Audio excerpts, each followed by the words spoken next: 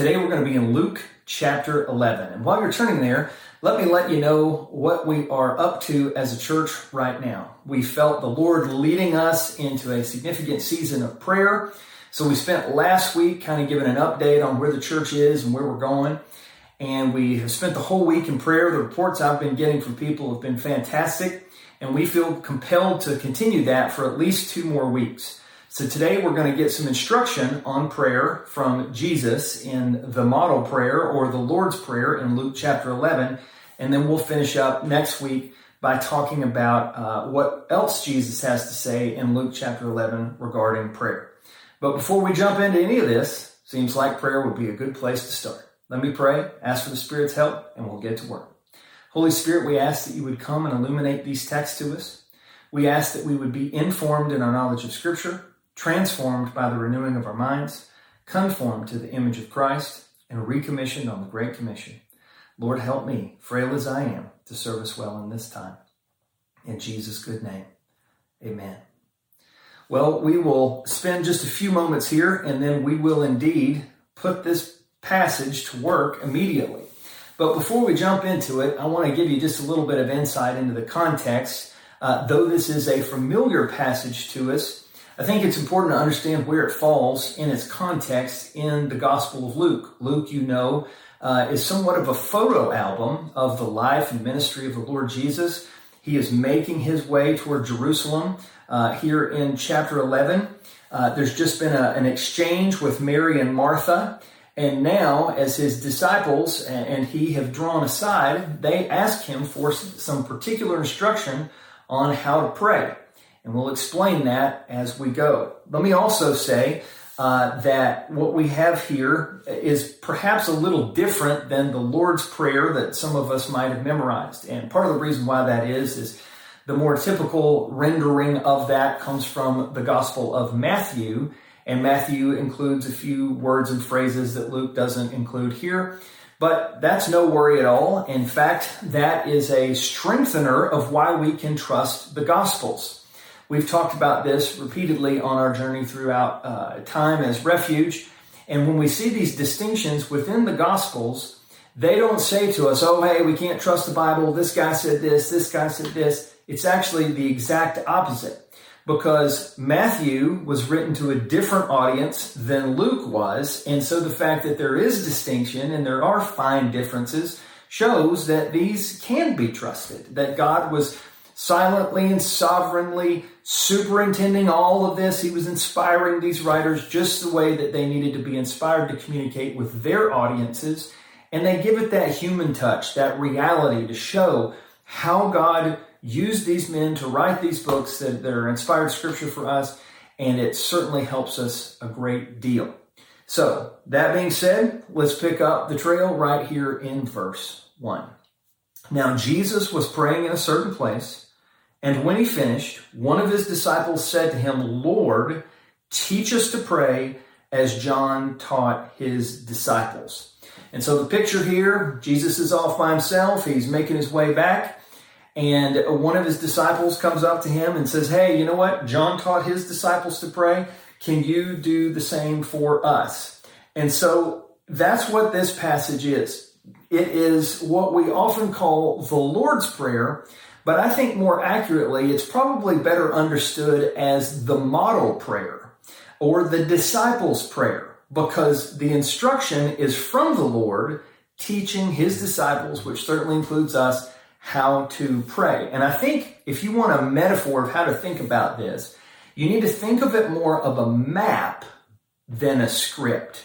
Think of it more of a map than a script. And what I mean by that is that Luke is guiding us toward certain destinations. It's not that we need to pray these exact words. It's not a mantra. It's not some kind of incantation that we recite to try to get God to do what we want. This is how you need to pray. These are the kinds of things you need to be praying for. You need to structure your prayers in this way, and it will help you on your journey with God. And so what he's going to include here, these destinations include both vertical and horizontal destinations. Vertical in the sense of We want to think some things about God. We want to say some things about God. We want to pray some specific things in praise to God. But then also we want to concretely ask for our needs. Okay? So map more than script, vertical as well as horizontal. Verse 2.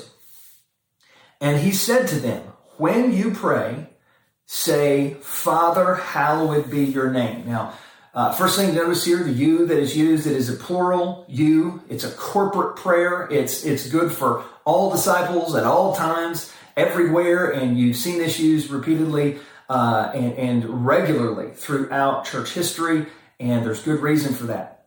And also, second thing to notice would be the word Father. Now, we gloss over that. We say that so many times. I think it's kind of lost some of its seasoning for us. But let me tell you something, friends. To be able to call the Creator God of the universe Father is no small thing. Think about our plight as humans. We are born in sin. We sin on top of that. A great chasm is fixed between us and our unholiness, God and His holiness. And the only way that we can get from where we are to where God is if God intervenes as our Father and saves us and brings us to Himself. The Bible says that we were once orphans and strangers, and now we've been made children of God. God is our Father. And that is the basis on which we can approach Him. And we don't approach Him simply as children that are afraid that He's going to zap us if we ask for the wrong things. No, it is a picture of God that beckons us to come, that welcomes us to come. If I can be so bold to use some anthropomorphic language here, God doesn't have knees, but as if He did, it's almost that God is our Father saying, come, climb up on my knee, whisper in my ear, tell me about our relationship, tell me what you need. I want to help. That is the kind of vision of God that Jesus cast for these early disciples and for us. And friends, you can't find this anywhere else. If you went to what Islam has to offer, there is no concept like this, that God would be this near and that He could be our Father. If you went to Hinduism, you don't find this. You go to Buddhism, you don't find this. Christianity is the only religion, the only spirituality, the only faith system that offers to us God as Father in an intimate way. And so when we see this, we should have a moment of gospel amazement. Knowing who we are, even in the midst of it, God as our Father welcomes us to come. That's why Jesus says to pray this way. Remember who He is. Remember who He is to you. And then what does He say after that? Father, hallowed be your name. Now let's start with the word name here. At this time in history, when someone's name was spoken of, it's not just talking about their title. It's not just a way of communicating. It's talking about their character. It's talking about their attributes. It's the sum total of who they are. It is their reputation. And so when Jesus says, Father, hallowed be your name, that word hallowed is extremely important because it means holy. And it is not so much a petition that is being made here. It is an act of worship. It is an exaltation of the holiness of God. That He is infinitely glorious and blindingly perfect. That He is set apart unto Himself as entirely unique in all of creation. That there never has been, never will be, and there is no one like our God. He is holy. He is perfect. He is blindingly righteous. And when He says, Father, hallowed be your name, the tense of the verb that He's using here, He's saying, we want to worship you, we want to glorify you, we want to honor you now, and we also want this to be the case forever, for eternity. And so this is an example of the already and the not yet that we see at work within the Bible time and time again. that we are part of this present reality. We are praying in this present reality. But when we say, Father, hallowed be your name, we are saying we want to tune our tuning fork to what is happening in eternity. We want this to be the case forever, that God would be exalted forever. Now next, he also says, your kingdom come. Now a lot of ink has been rightly spilt on what is the kingdom of God. Well, let me give it to you as simply as I can. It is the realm where what God wants done is done. It's the rule and reign of God. And when Matthew talks about this, he says, let your kingdom come, your will be done on earth as it is in heaven. And that really strikes to the heart of what is being said here. That Jesus is saying, hey, disciples, pray in this way so that heaven comes to earth. So that God's glory, which is being heralded forever in heaven, that happens here. That the kind of justice that exists there would happen here. That the kind of honor toward one another that happens in heaven would happen here. That there would be love, that there would be kindness, that God's agenda, God's rule, God's reign, that it would happen here as it does there. That's how we're to pray. Father, hallowed be your name, your kingdom come. And I think it's really important that we understand this, because this kind of prayer, this exalting of God, this exulting in God, this celebrating the greatness of God for who he is and what he's done in Christ, that does not come naturally to us. Most of our prayers pick up with where we now go in verse 3. Give us our daily bread. And listen, Jesus cares about daily bread. He does. But it's good and wise and right to begin our prayers reminding ourselves of the greatness of God and praying for his glory and his agenda and his kingdom to come, and not simply our own. We got to put first things first. We got to put the horse in front of the proverbial cart. And when we do, it orients us, it changes, it transforms, it orients our hearts in a Godward direction, so that when we begin to ask and pray for the kinds of things that we need to pray for in verse 3 and following, we are pointed in the right direction. Jesus knew that we needed to hear this. Do we hear it today? Is this how we pray today? Or do we immediately jump into verse 3 kind of prayers? Oh, friends, if we do, let the Lord help us today through what we've learned. And now let's talk about verse 3. Give us each day our daily bread. Now, this phrase daily bread here, it was literal, but I think it also goes beyond simply bread.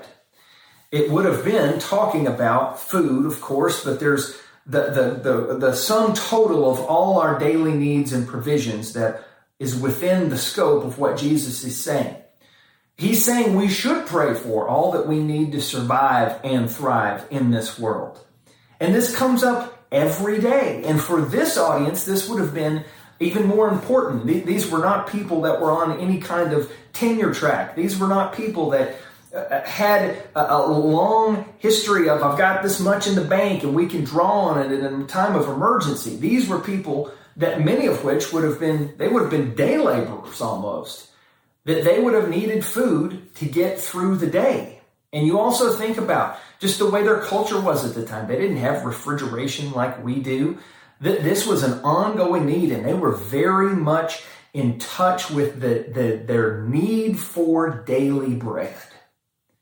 And Jesus says, ask for it. The verb that is used here for give us each day could be translated like this. Give us this, and please keep giving us this.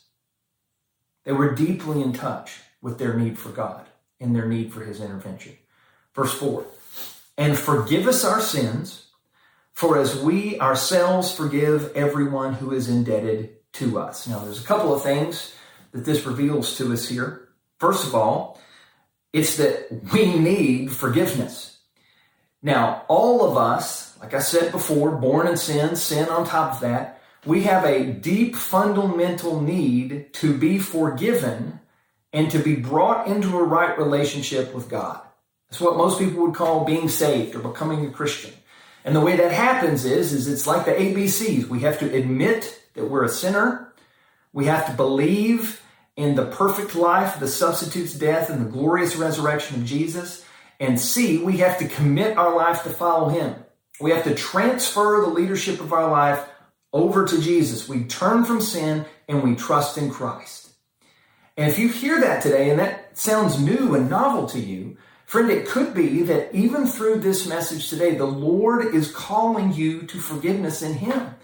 And if that's the case, then my sincere plea would be that you put your faith and trust in Jesus now. And then reach out to us. We want to help you take this next step on your spiritual journey. And we want to help you any way that we can. Just shoot us an email, refugefranklin@gmail.com. So we all need forgiveness. And then what Jesus is speaking about here is that we need forgiveness even after we become Christians. Now, it's not the same kind of forgiveness. It's not this once for all, break with the old life, trust in Jesus, forgiven with a capital F, if you want to think of it that way. But it's this ongoing forgiveness. Maybe one way you could think of it would be like this, that when you become a Christian, you take a bath, so to speak. But the kind of forgiveness that he's talking about here is more like washing your hands. But it is needful. The Bible is replete with scriptures that talk about how that unconfessed sin in our lives will hijack the effectiveness of our prayers. The Psalms talk about it. The New Testament talks about it. So we need to keep, as one writer said, short accounts with God. We need to be constantly confessing our sins and asking for forgiveness. And that's part of what Jesus is getting at here in this model prayer, disciples' prayer, the Lord's Prayer. And he also talks about here that we are to extend forgiveness to others. So any sense of holding grudges or I'm not going to forgive them because they wronged me to certain degrees, Christians need to dispense with that because we are to forgive others because we have been forgiven. And so we need to hear that and be convicted by that and helped by that in this way. Next phrase, he also says here, and lead us not into temptation. Now, this one's a little more tricky, isn't it? Because we know that God is not going to lead us into temptation in the sense of hanging a carrot out there and trying to get us to sin. That's pretty much the opposite of what God is about in his infinite holiness. But what he is getting at here is that temptation is part and parcel of living in a fallen world. We can't look anywhere, we can't get online, we can't hardly go anywhere without being tempted to do something sinful. And what he's saying here is that this is a prayer that God would keep his children on the right track when temptation comes. It would be akin to something like this. Lord, as the storm of temptation rages, please keep me firm and strong in this tumult. So when we think about this, and we think about this instruction and this help that Jesus has given us today, this is a profoundly helpful passage to our prayer lives, isn't it? It reminds us of who God is. It reorients us to a gospel amazement.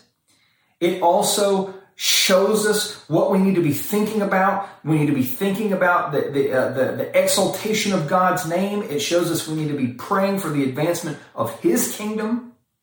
And it also shows us and reminds us that it is good and right and needful to be praying about very practical things in our lives. to be praying for our daily bread, to be praying for our physical needs, to be praying for strength to persevere in temptation, to be seeking forgiveness and also extending forgiveness. And so this model prayer that the Lord has given us, doesn't it communicate the heart of God?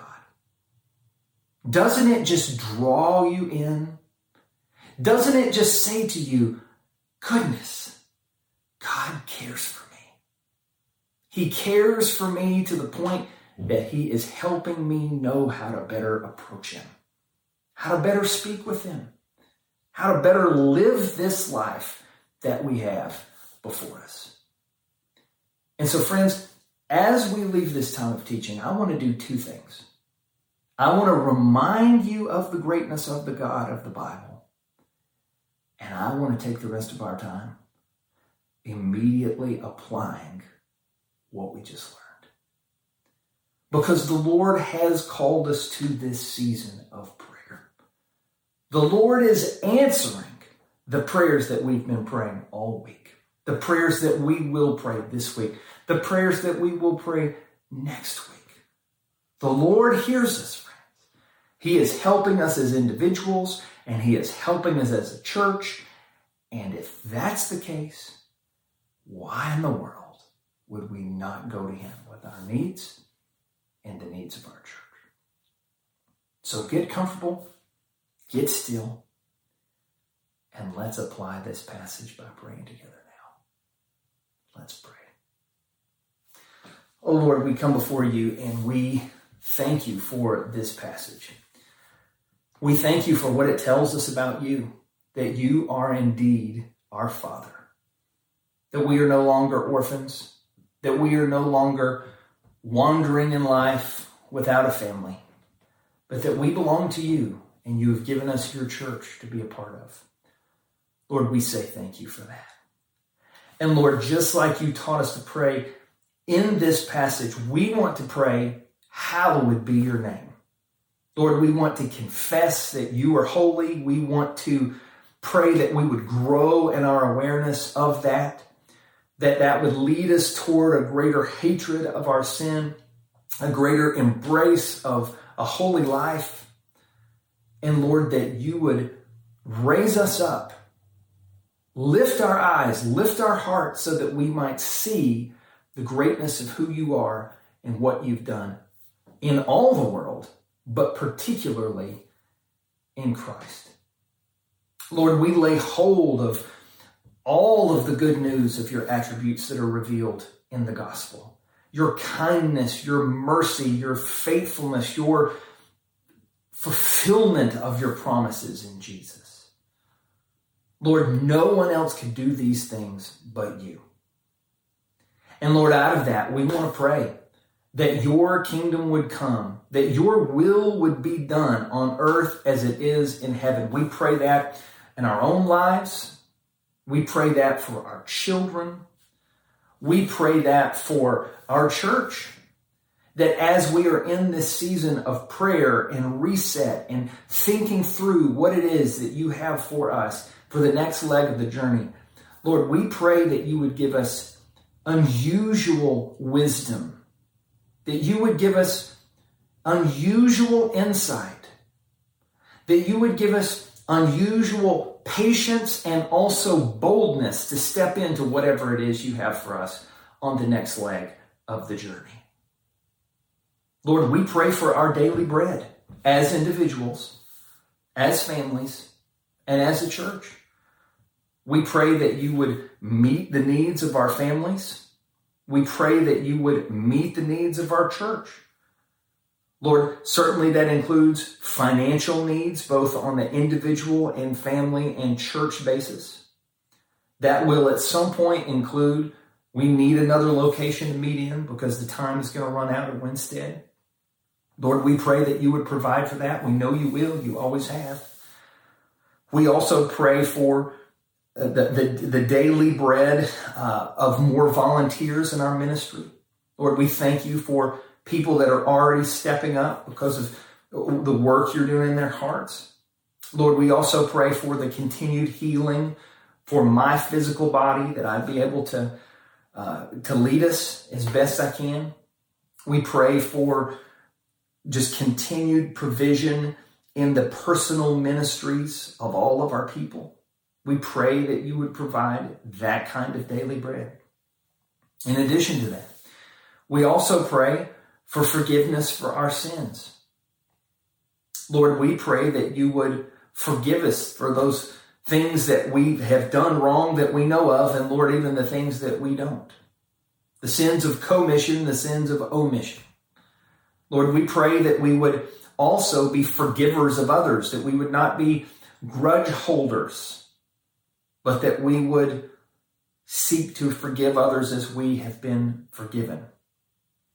Lord, we pray also that you would deliver us from temptation, that as we go into this week, that you would help us to have discernment to see where we could be about to step into some kind of pitfall, where we could be about to go off the rails spiritually. Lord, prevent that.